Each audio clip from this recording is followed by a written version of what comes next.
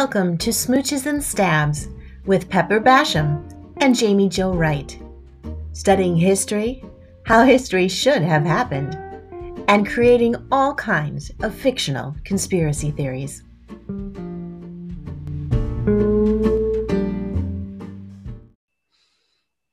All right. Hi, this is Pepper Basham and Jamie Jo Wright here for your next edition of Smooches and Stabs. And we are so excited to have you guys back.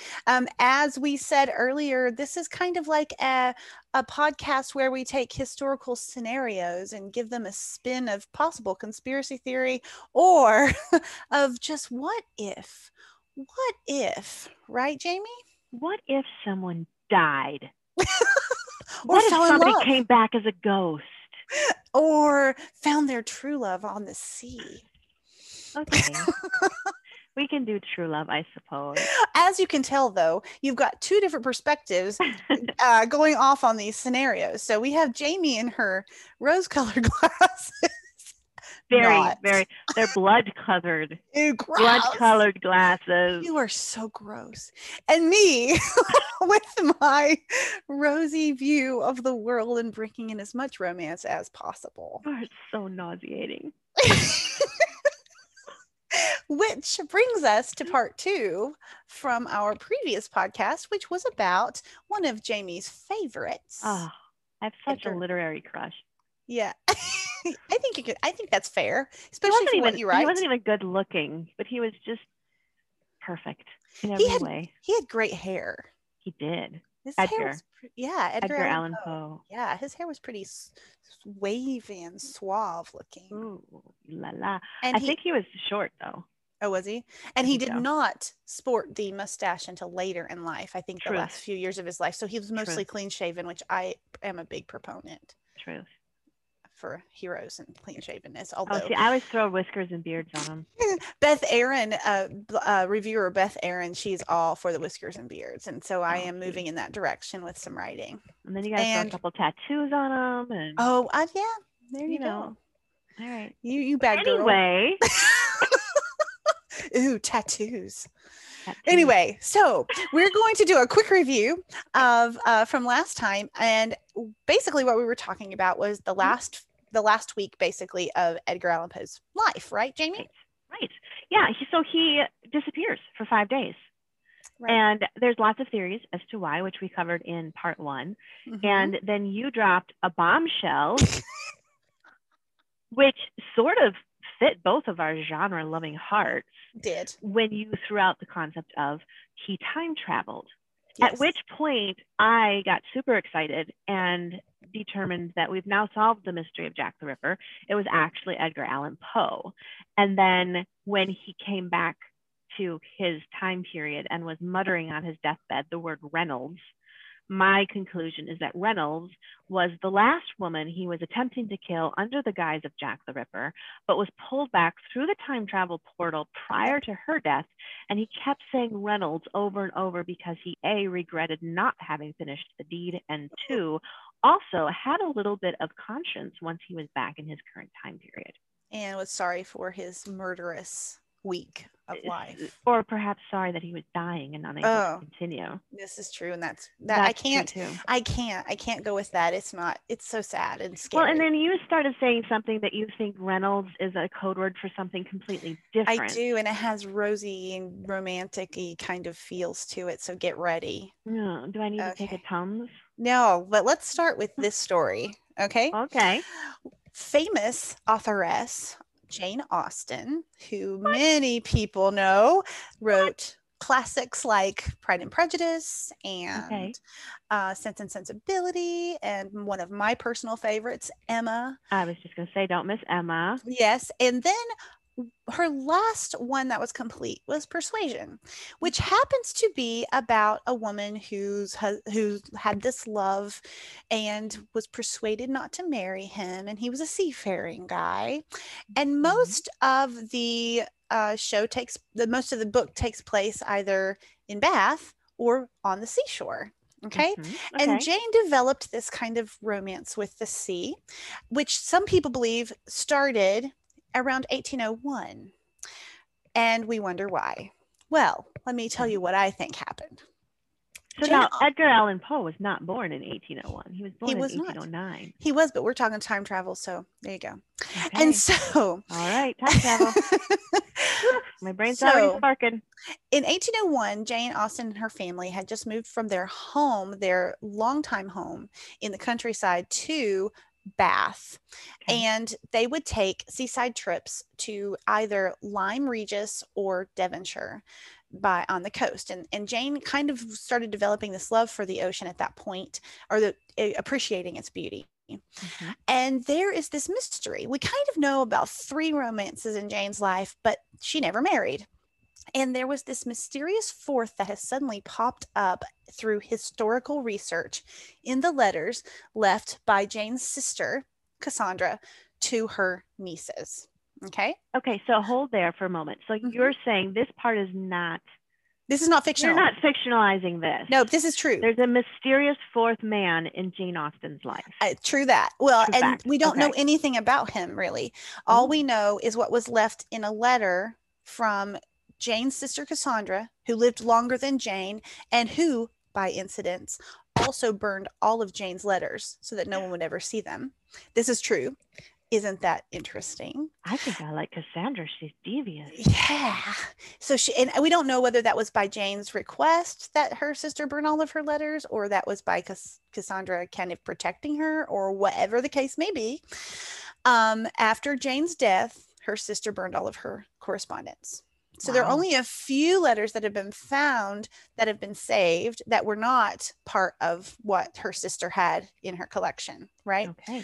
One of the letters that Cassandra sent to her niece mentions a possible flirtation with an excellent man that they meet on the seashore in 1801. Oh, all the hopeless romantics out there are just swooning right now.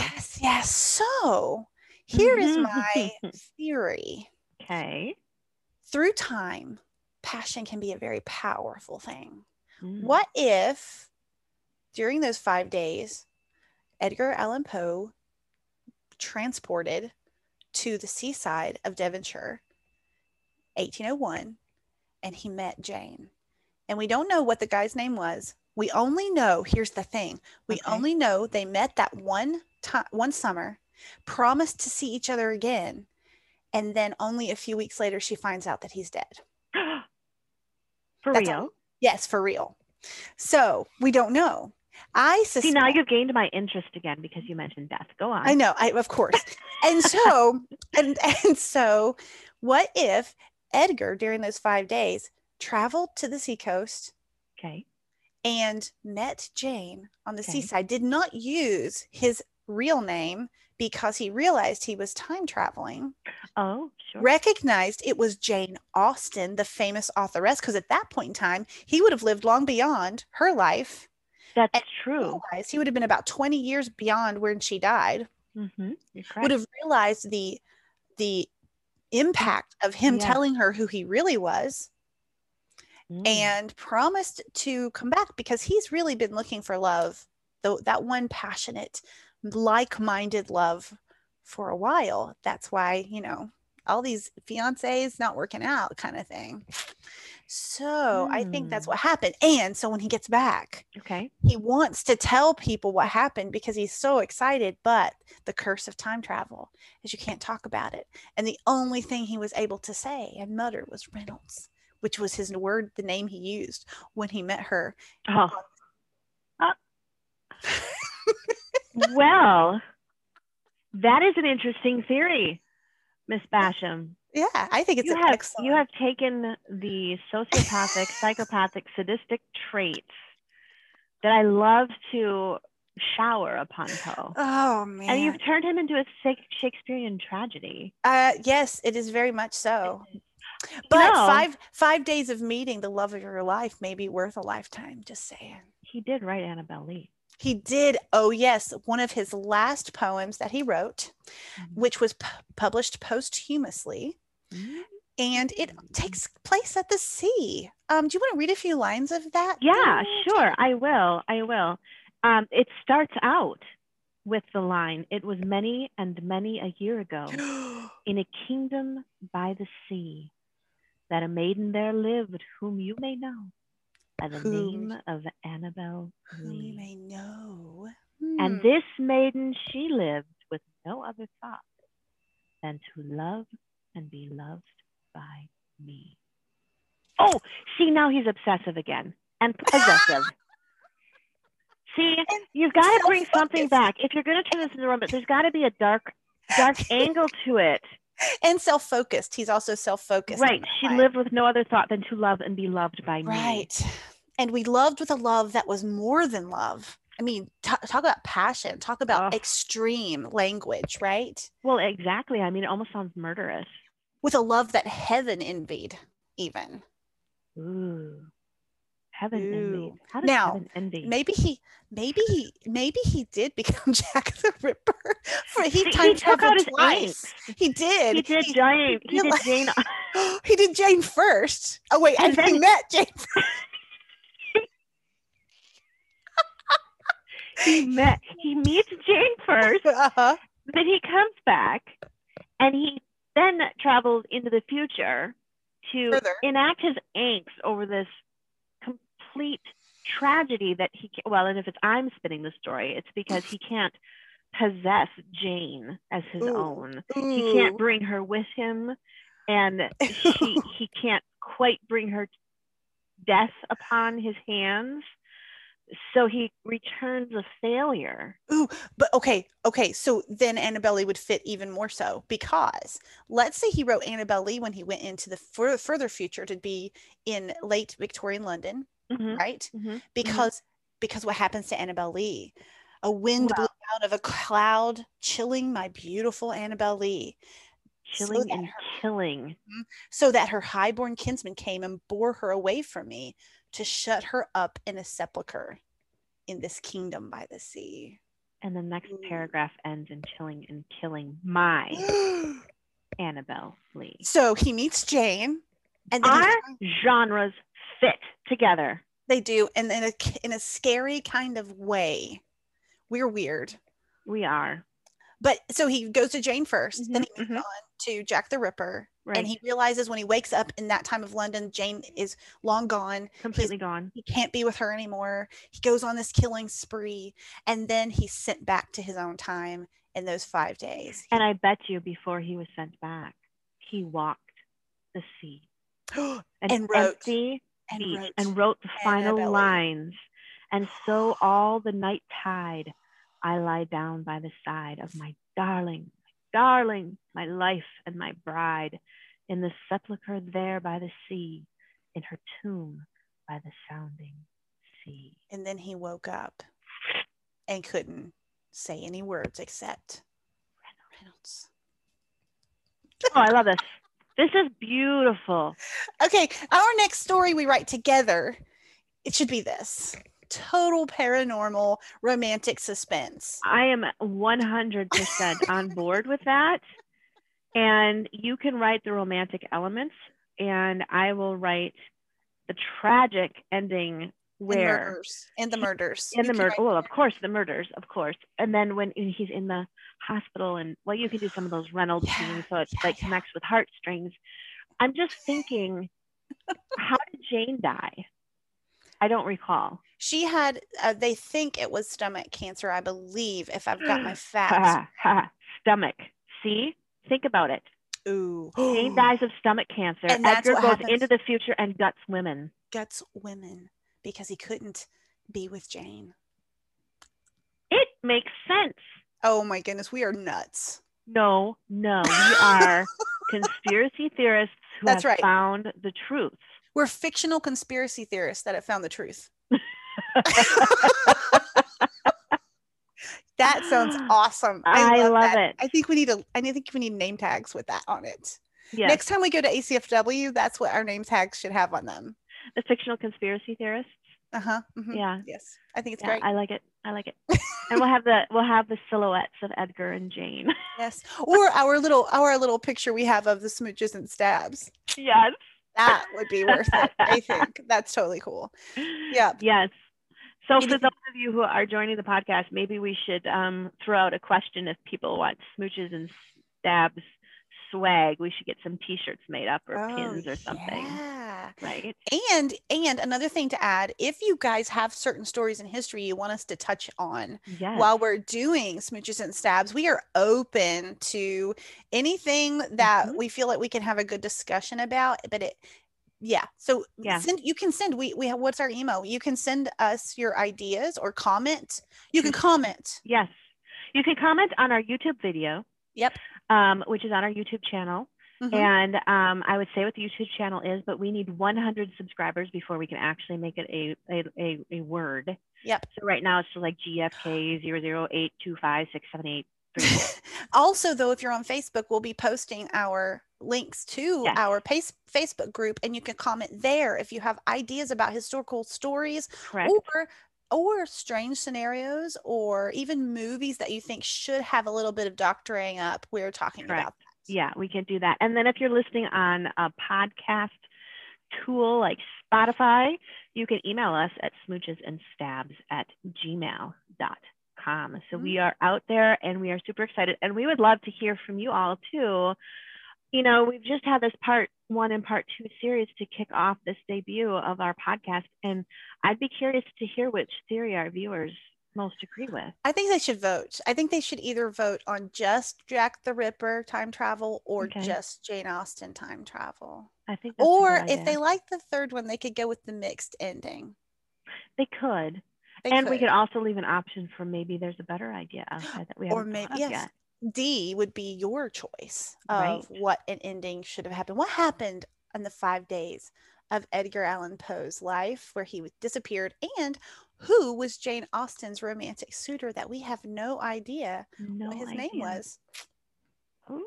I think it's worth finding out. I think so. I think we're creating fictional conspiracy theorists right now. I think we are. And it makes me feel powerful. It does. I feel exhausted with the amount of power we wield. So I think we should leave everybody with our funny, crazy, or weird historical fact of the week. We have a weird one right here. So whenever in April 20th, 1979, Jimmy Carter was attacked by rabbits. Rabbits. Not even rabbits, as like in the bunnies. Easter bunny? It says here we'll see. A killer rabbit attack was sensationalized by the press when President Jimmy Carter's fishing boat on April 20th, 1979, and he was attacked by swamp rabbits. Go look it up. I'm serious. He's in a boat? Yes, he's in a boat. He didn't know that rabbits could swim. Oh my gosh, and Google already has it in there. Jimmy Carter swamp rabbit. So you guys, if you want to find out, weird hysterical things that happened, and historical. Poor Jimmy Carter. He probably never wanted to see a rabbit again. And there is a picture close up of a rabbit crop from the White House photo. Yes. Oh my gosh. Well, I'm going to save that picture and then we will post it on our Facebook page. Attacked by swamp rabbits. For those of you who would like to see the attack by swamp rabbits, we will post that on our What Facebook presidents page. Can survive. I think it was probably assassination attempt. It's the Russians. The rabbit spoke Russian. Nobody could tell what his mission was. Exactly right. There you go. There's another one of our theories. Oh boy, it's never ending. It's never ending. Oh, this is a wonderful episode. And right now we're looking at doing 2 episodes a month, I believe. Yep. So this has us covered for May. So we are so excited to have all of you join us here the month of May. Again, like our Facebook page, Smooches and Stabs, because we will be posting follow-up pictures and fun things that we chat about in our podcast. And then coming up in June, we've got some more rather interesting historical figures that we will be discussing. History is interesting that way. It is. We just want to make it even more interesting. We do. Well, Pepper, thank you for being with us today and bringing out your interesting theory about Jane. My romantic view of the world. Oh, she just put on her rose-colored heart glasses. Yes, I did. All right. We'll see you guys next time. Bye. Bye.